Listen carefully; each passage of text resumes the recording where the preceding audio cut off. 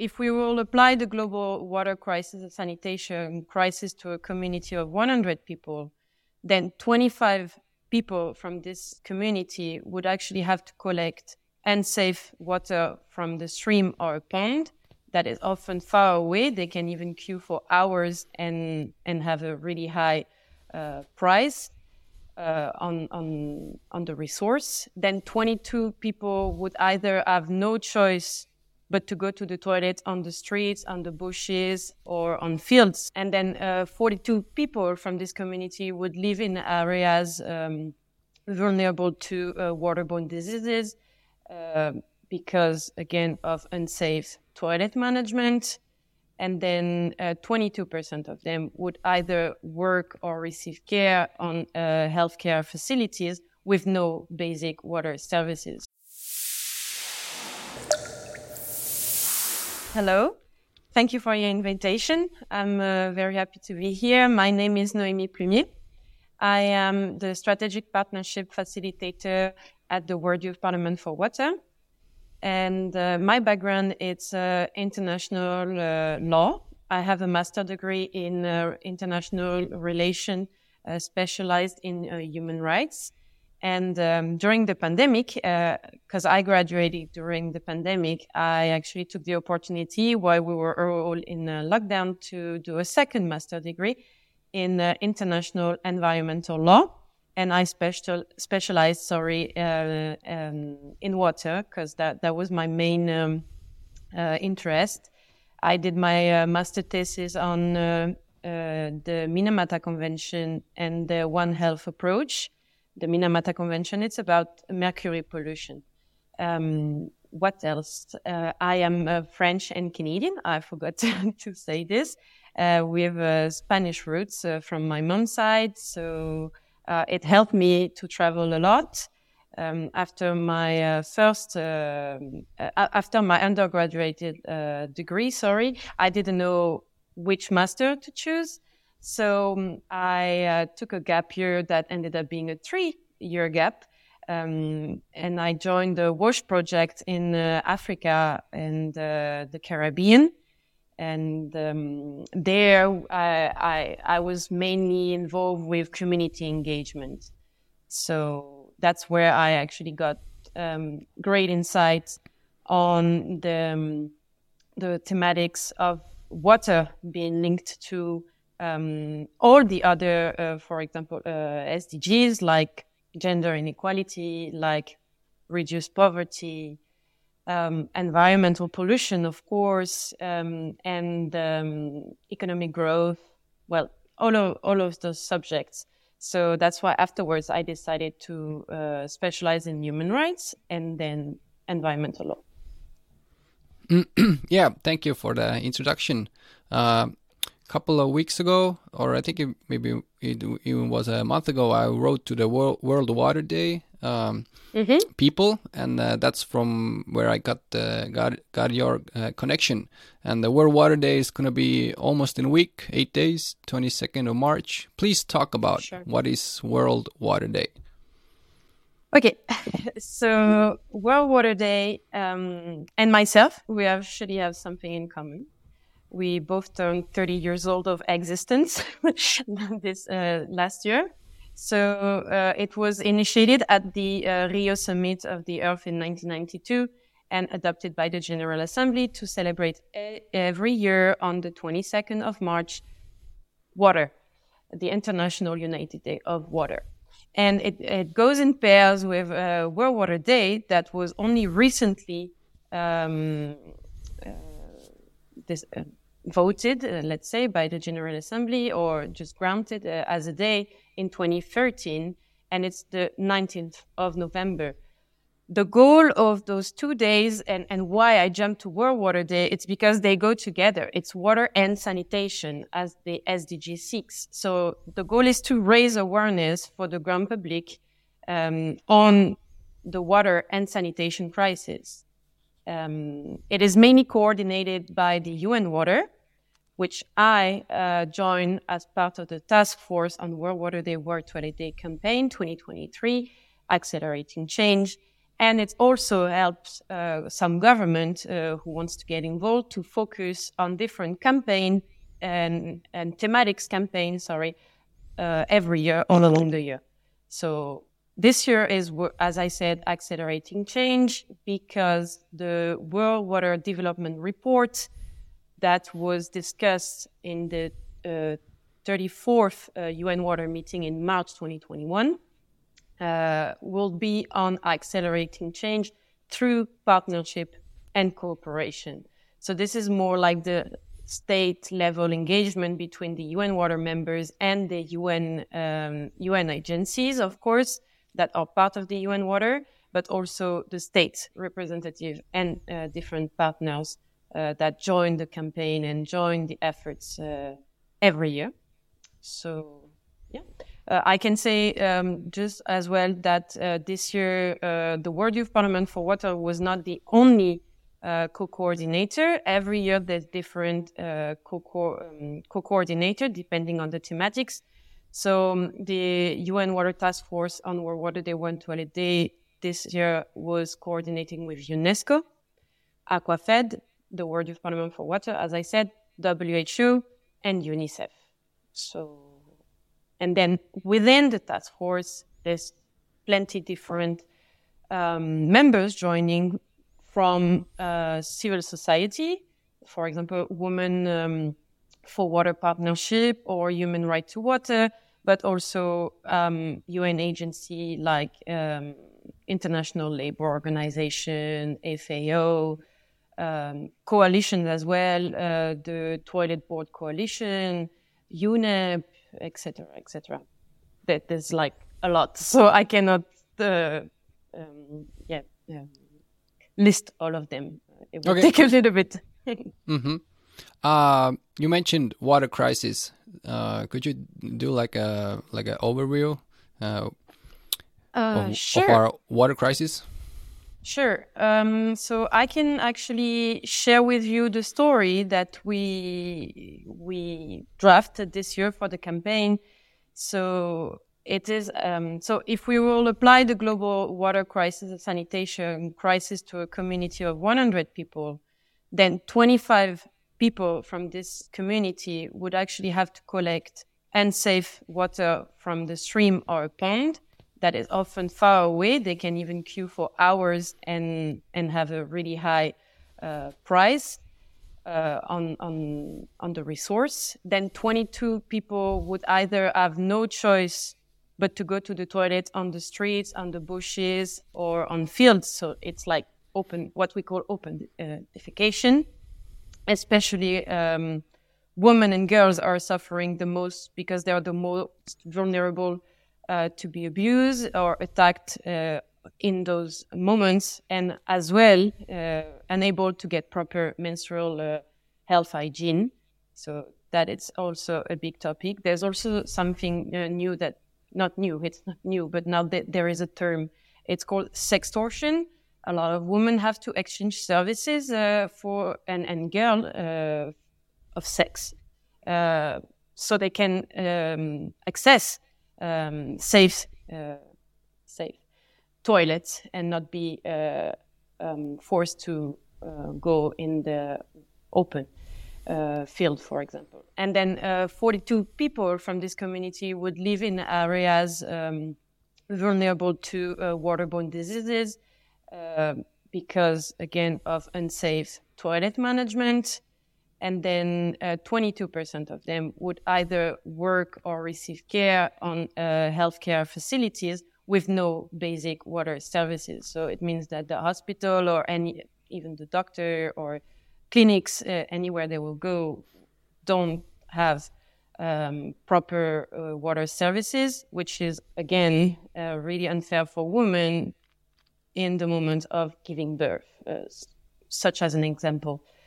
We know as well that it's intricately connected, interlinked to the climate crisis, because the climate change effects are actually polarizing the water hazard event, natural water extreme weather events, such as drought or floods, and this has a big impact on food security and livelihood security as a overall. So it's not only a food, it's also a housing, and it's, again, access to water and sanitation facilities because of the contamination of the water.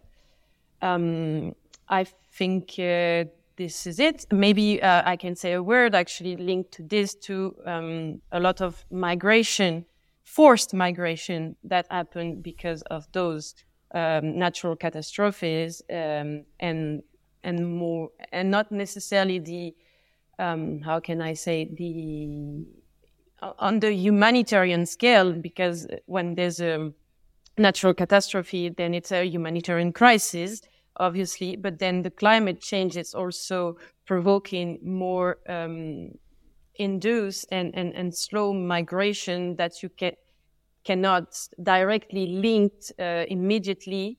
But then if you look at the long effect of it, it is because of the climate crisis and the water crisis that those people are migrating. Such as let's not forget about sea level rising. There's some countries in the Pacific that are going to end up, with no more land, concretely no more land, because as well their freshwater resources are getting more and more salinized. And so the land is not fit for life anymore, not any kind of life, human, but also agriculture. You cannot have any crops. So I think that'll be overall, if I can. Maybe, I don't know if you need some more specific data and facts, because they're not very positive. But I don't know. I'll ask. Watching the UN numbers, maybe ask you to talk about the predictions. Just looking into some, I think it was like 2050 or 2060. You mentioned that out of 100 people, like 20 or 22, 25 don't have access to clean water. I remember seeing those numbers even like doubling in the 20, 30, 40 years. So what are the predictions to the water crisis? Are we solving it, or is it getting even worse? Well, I don't want to be negative, but let's just put it that way. Last UN Water Conference, was in 1977. It took them almost 50 years to realize that water needed to be put in the global agenda. So it is positive if we look at it on the fact that the UN Water Conference 2023 is happening in a few days in March, the 20th until the 24th.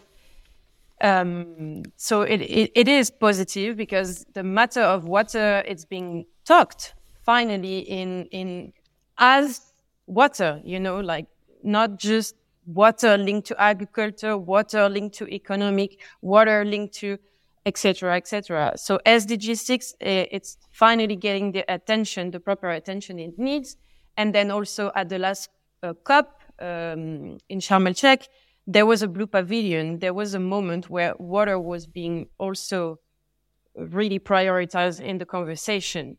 So on the global agenda, even though it's not enough, I would say at least it's better than what it used to be. And at the World Youth Parliament for Water, that's why we also advocate for more young people pushing for those conversations to happen and being included in those conversations, and from all around the world, not only at Geneva or at New York, but like everywhere. So that's why in the process of the UN Water Conference, there was a lot of regional dialogues happening, and it was the process was really multi-sectoral and multi-stakeholder. So that also is something positive. But talking about the numbers, again, going back to the climate crisis, it's having consequences on the water and sanitation crisis because of more and more extreme, as I said, weather events.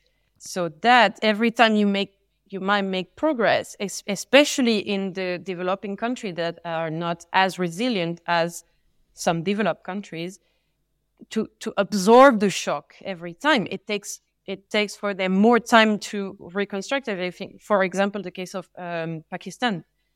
So in the reality, I would say that it doesn't look good, especially if we don't tackle the sanitation crisis, because the sanitation crisis, the water quality, there's a lot being said about water scarcity and that there's not even water, but on the global planet, water will always be there.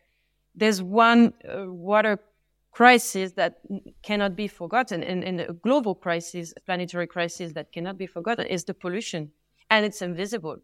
And the sanitation crisis, the field is part of the problem, but not only. The water quality, it's about the plastic pollution. The water quality, it's about agriculture chemicals. It's about all type of heavy metal, as I did my master thesis about, on mercury, but not only. So there's also the problem of mining behind it.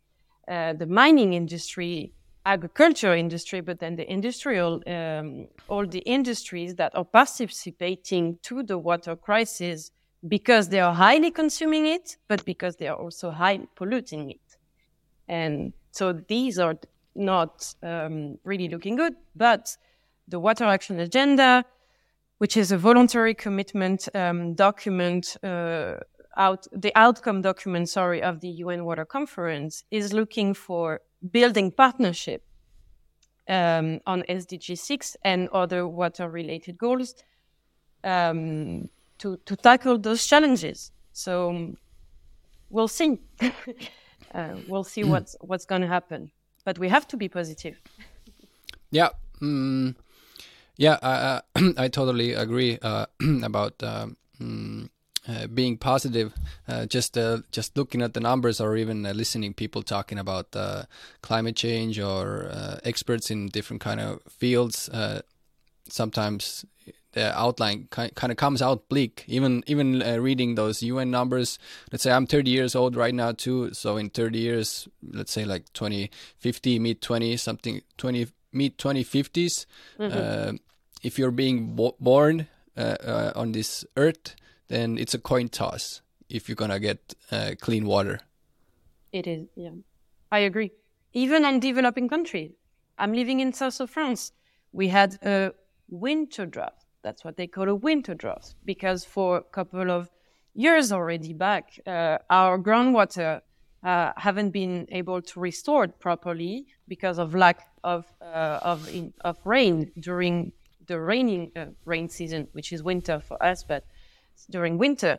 And then summer, it's drier and drier, and the summertime season and the drought period, are longer. And then you look at countries like the Netherlands, Germany, that had floods, heavy floods, because of different urban reasons for the permeability. But that's not only the reason. They talk about flash floods, more and more episodes of flash floods. So how can our society be resilient when all the projection and the tools to predict this were built 30 years ago with data, or even 40 years ago with data that were not taking into consideration those climate change in prediction, I would say. So it is tough, and it's touching everyone, but it's just that everyone on Earth,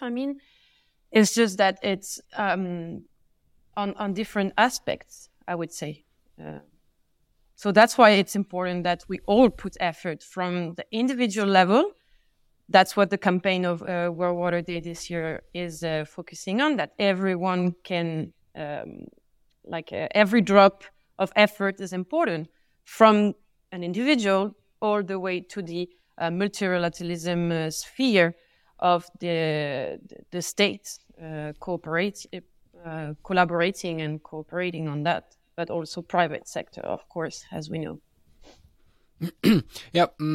Let's talk about some of the topics you mentioned already. That there are positive signs that there is talk about water, and you mentioned the SDG 6 and the goals, and the UN now talking about water. What is SDG 6? I think most of us don't know what it is. Sure. So the Sustainable Development Goals, there are 17 of them. They are part of the Agenda 2030, which give a roadmap to states to agree on reducing poverty and reaching sustainable development, as it says. So then they would actually collaborate on reaching those different goals that are subdivided in different targets. So SDG 6, it's about access to sanitation and water and safe water and sanitation. And within SDG 6, you have different SDGs. So SDG 6.1, it's about achieving safe and affordable drinking water. SDG 6.2 is about achieving access to sanitation, hygiene, and open defecation.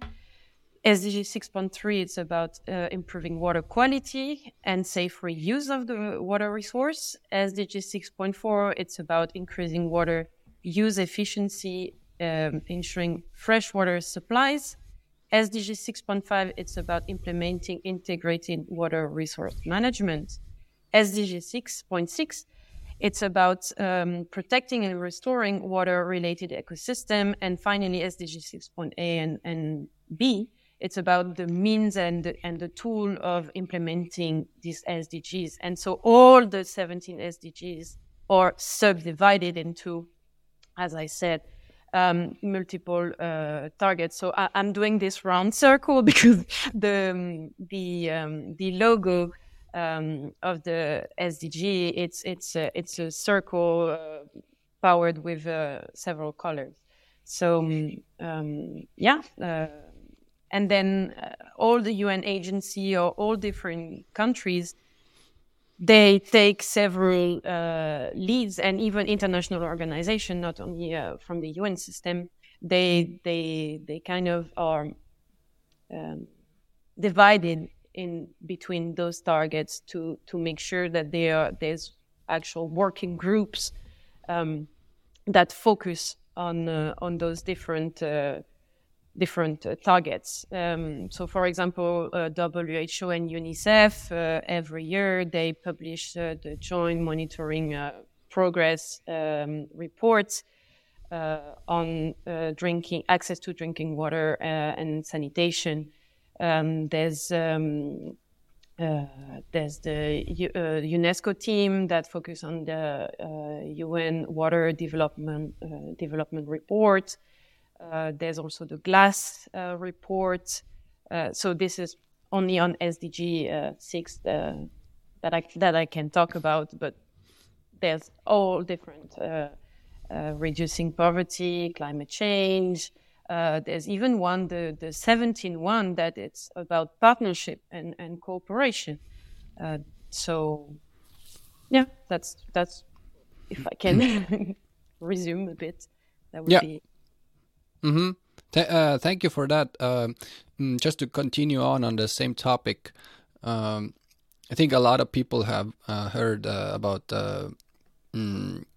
sustainable development, or even like the new Green Deal, or that is something that we hear in the news, that we are working towards green solutions, and everything you talked about too right now are the targets, the goals. And just a couple of weeks ago, on the 1st of March, I read an article from CNBC, and I took a screenshot of it because I never actually do that, but there it was an article, something what the UN says, and what they said was that the world is on track to overshoot 1.5 5 degrees of warming. And they said that now it's time to start looking into technologies that take this overshoot as a fact. And I think my question would be, as a youth looking in about those goals, agendas, and now this overshoot that we are overshooting. I don't know even how to formulate the question, but that overshoot, or that we are already admitting that it's unreversible, and then how we're gonna mitigate the damage, or already admitting that we lost this battle. Well, for me, I actually think it's positive, because then the politicians are not lying and they're not pretending that everything is fine and we're going to make it so they get elected again, and they have to acknowledge that it was a collective failure, in my opinion. So it is actually positive, because you can only acknowledge that something is wrong if you admit it, right? And then you can start to tackle and find solution.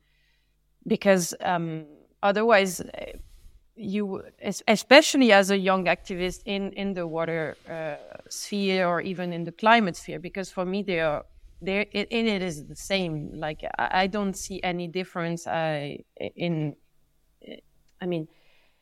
way I'm seeing. I'm part of nature as a human, so for me it's all interlinked, right? The environment, the water, the climate, the ocean, the fresh water. Like, this is actually UN agendas. This is to make implementation of actions more easy. That they divide it and they put it in silos, but it can be tackled in silos. That's the problem. Saltwater community needs to work with freshwater community, because for example, the plastic pollution come from upstream, come from the land, and end up in the ocean. So, and you cannot forget how can I say,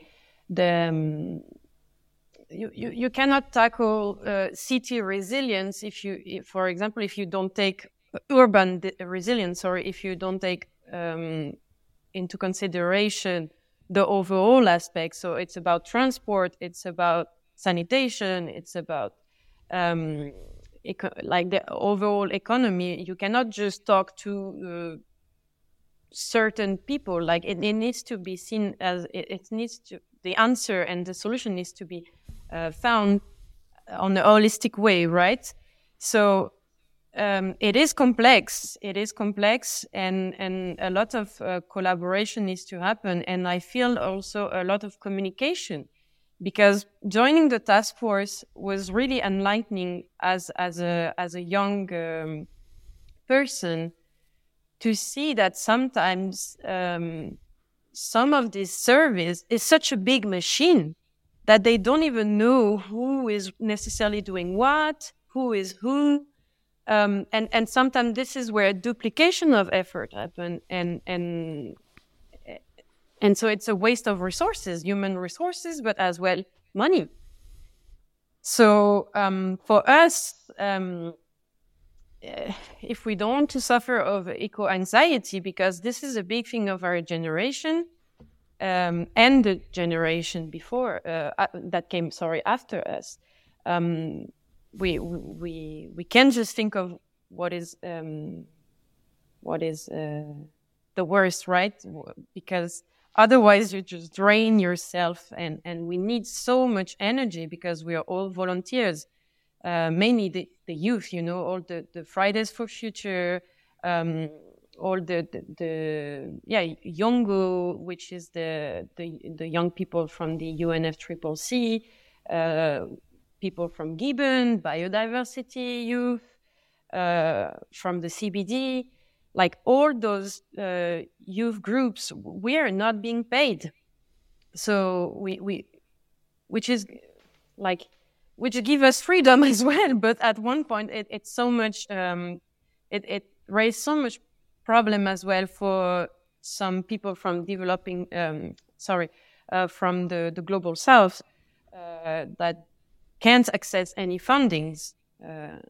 And then it's raised the concern of equal representation, geographical representation, because especially the global south, they are suffering the most, youth and children in those areas, of the effect of climate change and the water crisis and the sanitation crisis. So I don't know if I answered your question, to be honest, but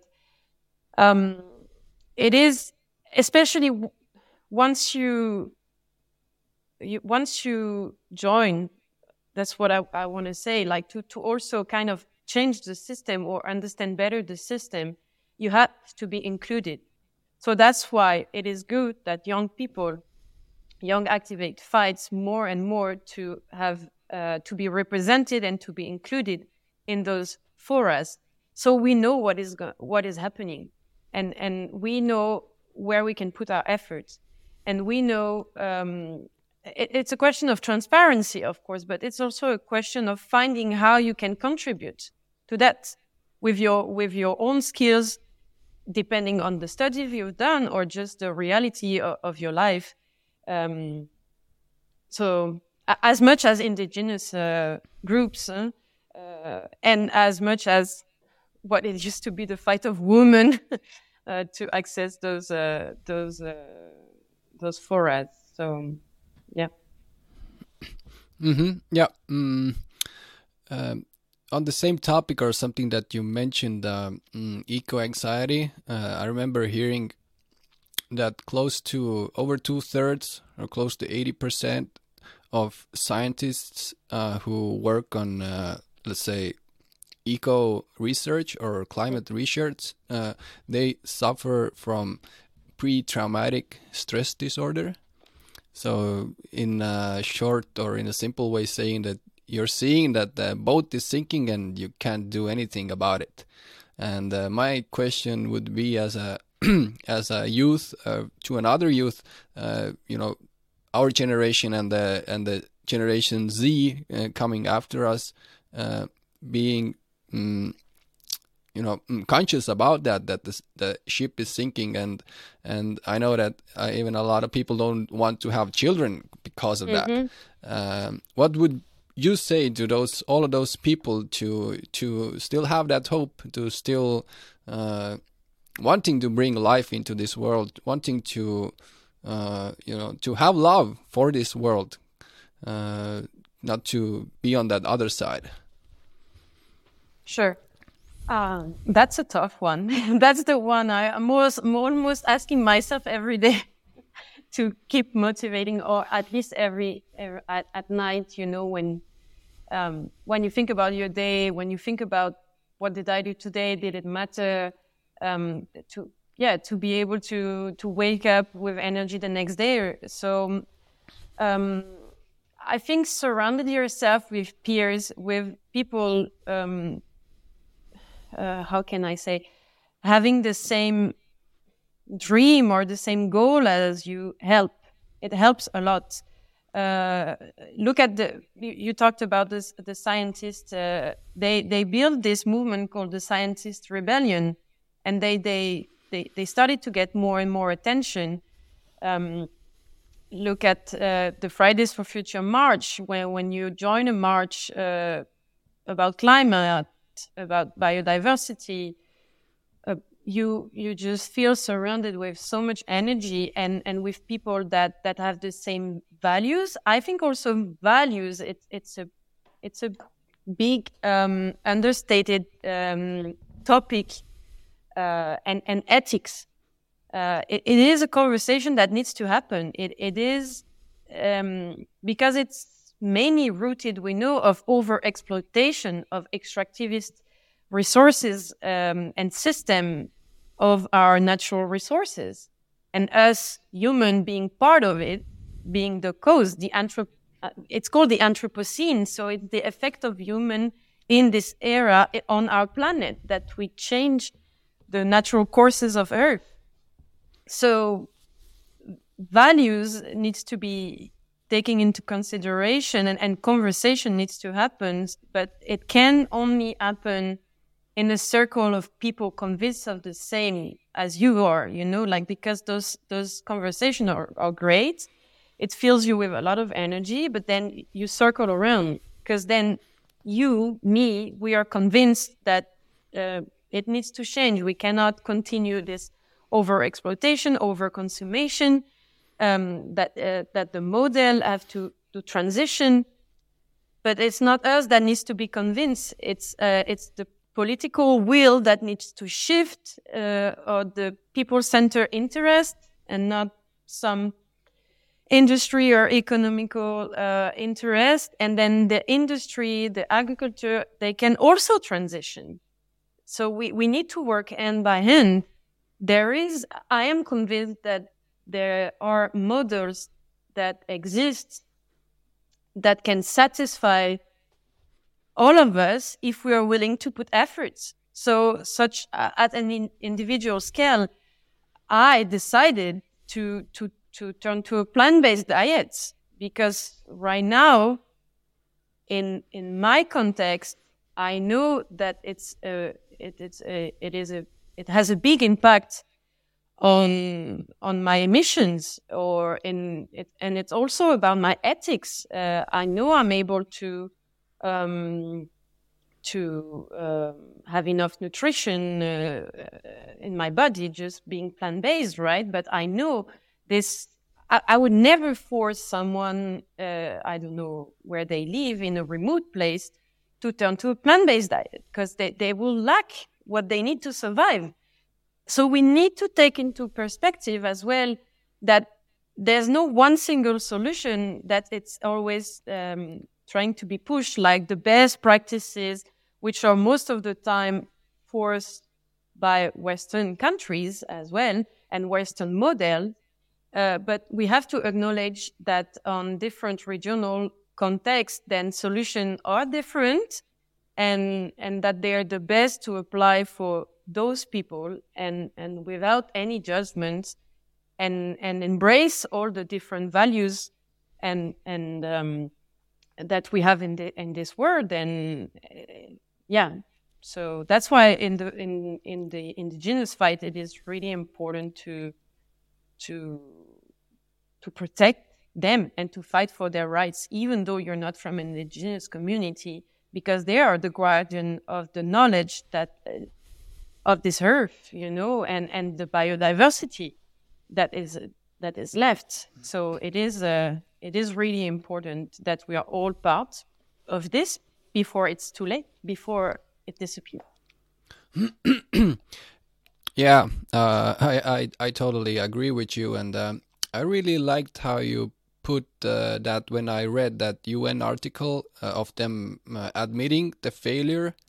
I see that similarity, that us losing the water, or us seeing the degradation of, let's say, forests or even earth. Just to put it real simply, the dying of the earth. Mm-hmm. That the dying of the earth is something that is gonna bring us humans, not say like together, like as humans, but together with the earth. That it's like this unfortunate cause effect that us losing our mother, as the indigenous people would say, will make this. Yes, will make this relation happen again, that we have forgotten, somehow separated from all the living, all the waters, or even the foods, or the animals, or the forest. That this dying or killing off the mother will revitalize or remake the relation to her. Yeah, well, yeah, and that it's being back to the point in my conversation about your values and your ethics as a civilization, as a whole, as a society, but also as a civilization, that living in harmony needs to be in harmony with nature, needs to be thought true again, because clearly the model, our economic model as it is right now, it doesn't, it looks for exponential and unlimited growth on a planet with limited resources. So we're not looking to fulfill basic needs. We're looking to all the time over consume and go over, and there's a lot of waste. Waste wasn't talked here, but until now. But I mean, waste, it's also a big problem, especially food waste.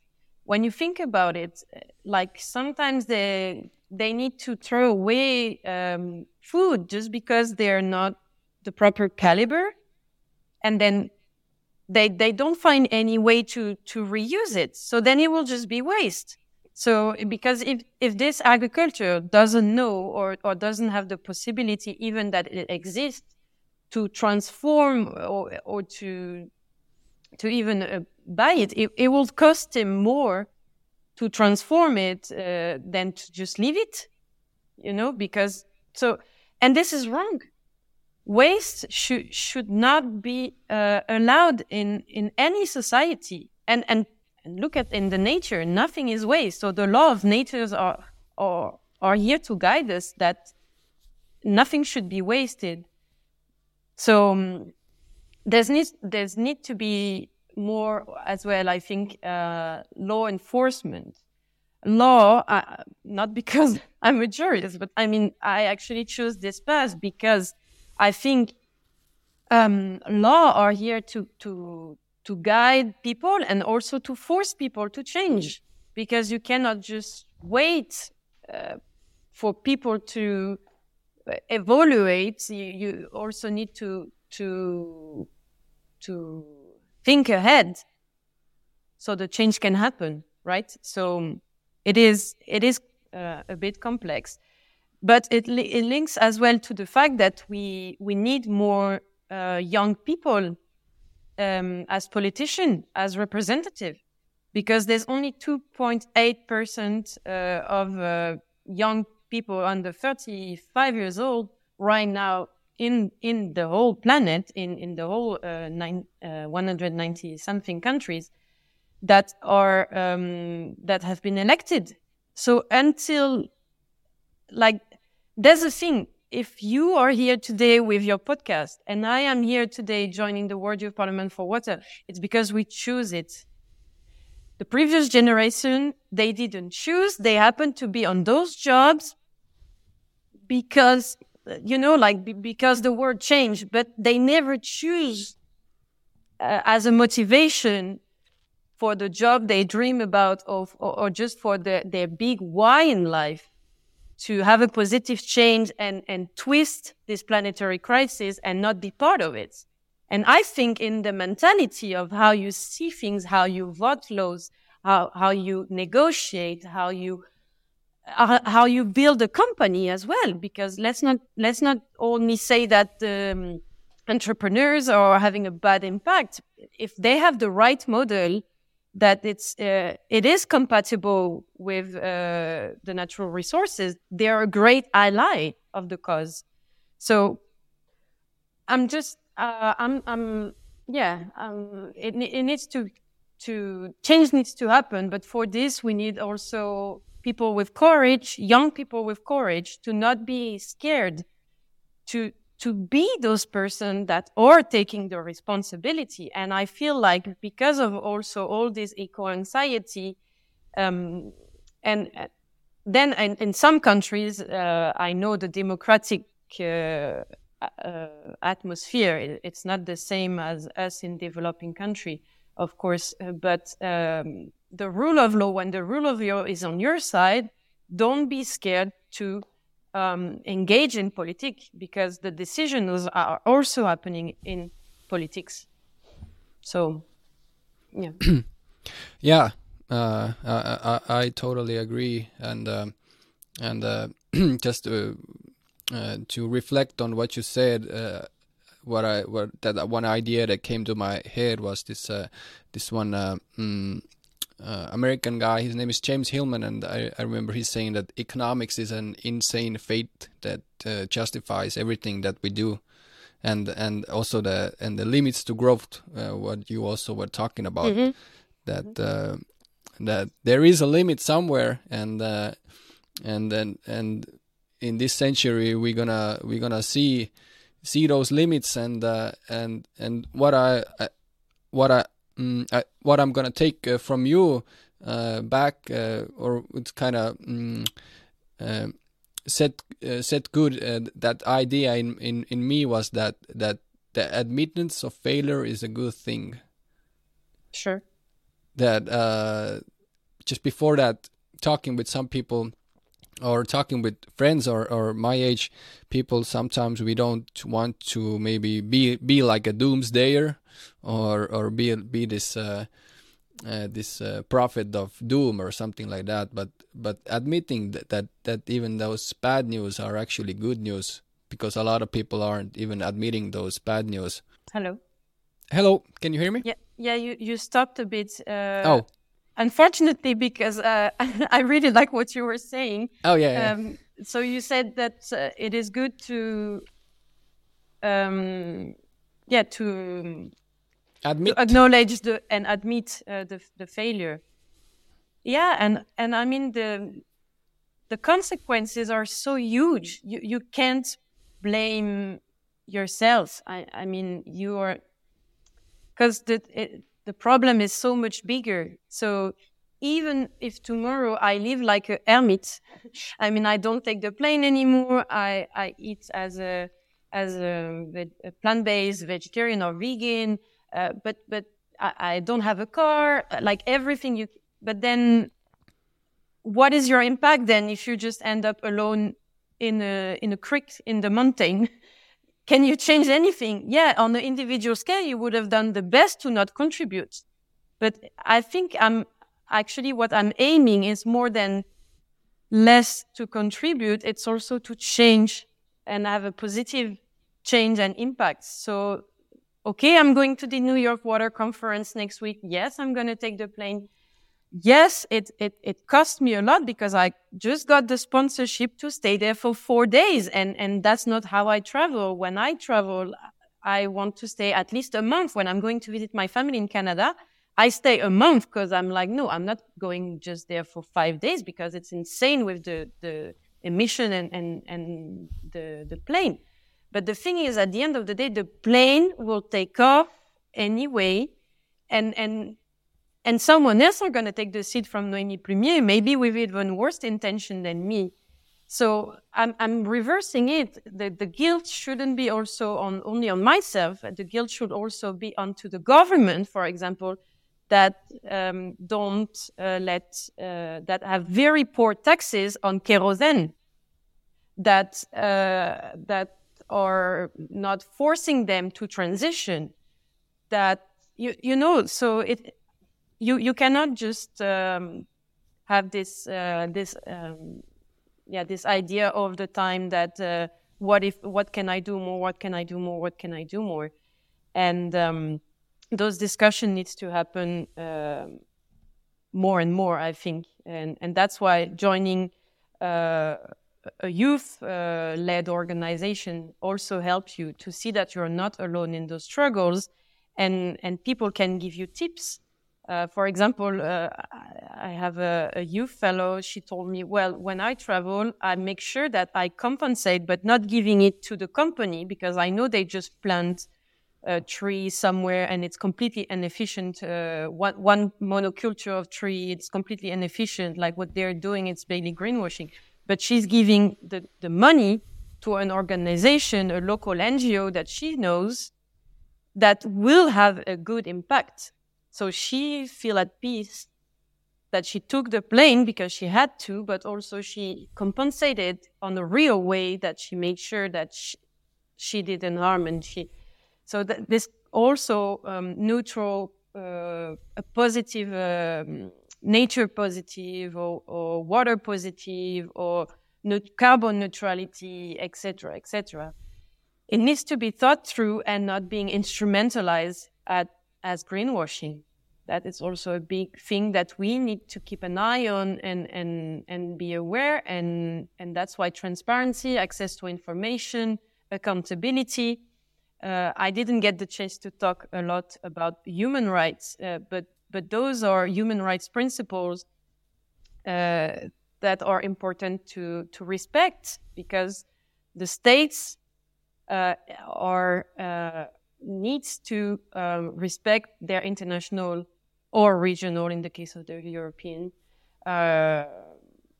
agreements. And so we need to hold them accountable. And that's also the beauty of what is happening, in that there's more and more tries from civil society to their states to say, you need to respect this, taking companies as well to trials. So that will also force them again, like I talked about the laws, but also on the last case scenario, condemn to have to go to persecution and then condemnation. It is also a mean, but in between you have arbitration, mediation, conciliation, communication, all those tools that should be in a good world, the last remedy. A trial should be the last remedy, in my opinion. But if it's the only mean, then of course it has to happen. And making me think about an important movement that is happening, it's also the ecocide law. I don't know if you heard about it, but the ecocide crime, the ecocide movement would like the ecocide to be recognized as the fifth crime at the International Court of Justice. So next to genocide, ecocide, or crimes of war, or etc., etc. So it would be a crime against the environment. So then when a state is clearly having an extractivist project or letting it even happen, then we hold them accountable, because that they're destroying our biodiversity, our environment, which is linked to the human rights to a safe and clean environment and sustainable environment, but also to the right to water and sanitation, to the human rights to dignity, to the human rights of health, to the human rights of adequate standard of living. Like, all those human rights are there, but they are not a cloud in the air. We need to have the tools to enforce them and to make the states respect us and our rights. So, it's important to know your rights as well. Very healthy ideas all, and just one thing that I also remembered, that we're seeing a lot of cases now, rivers and water basins being given human rights. It's not human rights; it's nature rights. It's a topic that I'm really interested. So in some countries, they grant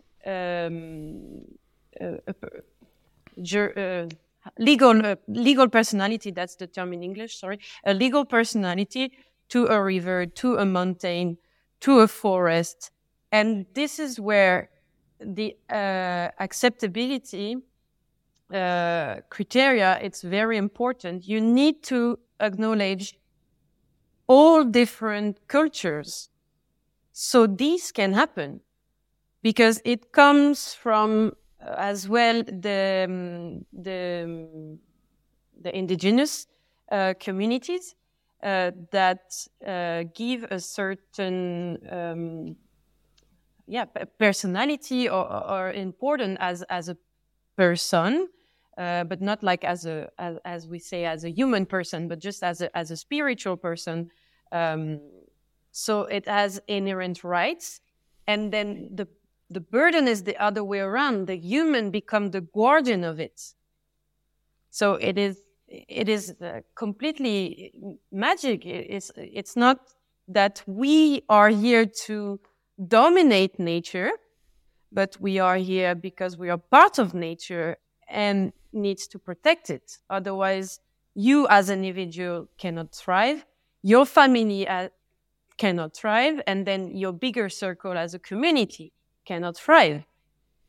And it wasn't, we tend to forget, but in some of our culture as well in Europe, it wasn't a long time ago that we were still respecting those principles as well. When you think about Vikings, Celtics, we had that as well. It's just such a long time ago, but we had this spirituality and mentality to live in harmony with nature.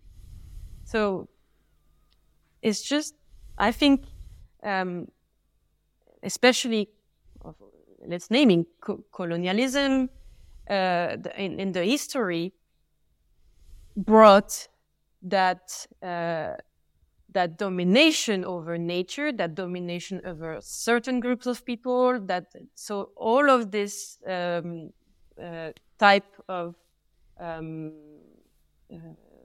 bad behavior, bad mentality needs to stop. And that's why right now we are refocusing, which is good, to the wisdom of indigenous people, because some of them were not preserved, because we know history what happened in Canada, in Latin America, and all the genocides actually. But for some that are left, it's very important to include them as part of the solutions. And they are being included, but they need more support. And on the same argument, I would also advocate for grassroots engagement, for local level engagement, because global level is great, but then the people that are the most aware of their needs at the local level are the locals. They need help, of course, from their minister. They need international development aids, etc., etc. But they need to be included in the conversation if you want to find accurate solution to their problems. So, yeah, that would be. Yeah, thank you for that. Yeah, I find that that those cases of giving, let's say, a river, a mountain, a forest, a legal personality, I think it's a very good direction we should be heading collectively. I remember a couple of months ago. Yeah, go ahead. Sorry, I just forgot to say. In Europe, we also have this. It's not only in Latin America or in Asia that is happening. We had Mar Menor in Spain that was recognized recently, and also the Maas River in the Netherlands that also got this statute recognized. And in France, we're having some conversation with some of our river, the Rhine River, that could help as well. So sorry, I just meant that it's also happening more and more everywhere, getting inspired. In some countries, it's all the way to the constitution that is written, but in some countries, it's just like how can I say, a recognition, like it's not really, there's no weight, like it's not neither in a law, or it's just a declaration. So afterwards, you need again to think, what's the next step? It's good to recognize this river, but then what, right? So yeah, sorry. Yeah, thank you for that. Yeah, I think that's the only solution for the crimes being done against nature. That if you can register a crime against a legal entity from another legal entity, then you can trial them in court and make them be responsible for their, crimes, their violence, to put it like that. Sure. Because in some countries, in environmental code or health code, there are some infraction, but those are a level below crime. So recognizing an international crime would have so much weight than just giving a fine to a company because it dumped I don't know, hundreds of thousands of liters of paint in the river next to your house. Like this is, and it needs to also have more and more human resources, like police that are being trained, environmental police that needs to be trained, judges that needs to be aware about those laws and protection and enforcement of it. So it's not just easy to, you can have the best law you want, but again, what is happening concretely? So all of those steps needs to happen, and the people needs, again, education. We didn't talk much about it, but raising awareness. People needs to be aware that these are their rights. These are, so they can fulfill complain about it, and raise concern, and so then the overall system can work. Yes. Thank you for that. And getting to the last question, I always ask the same question in the end. If water had anything to say to us right now, what would she say to us?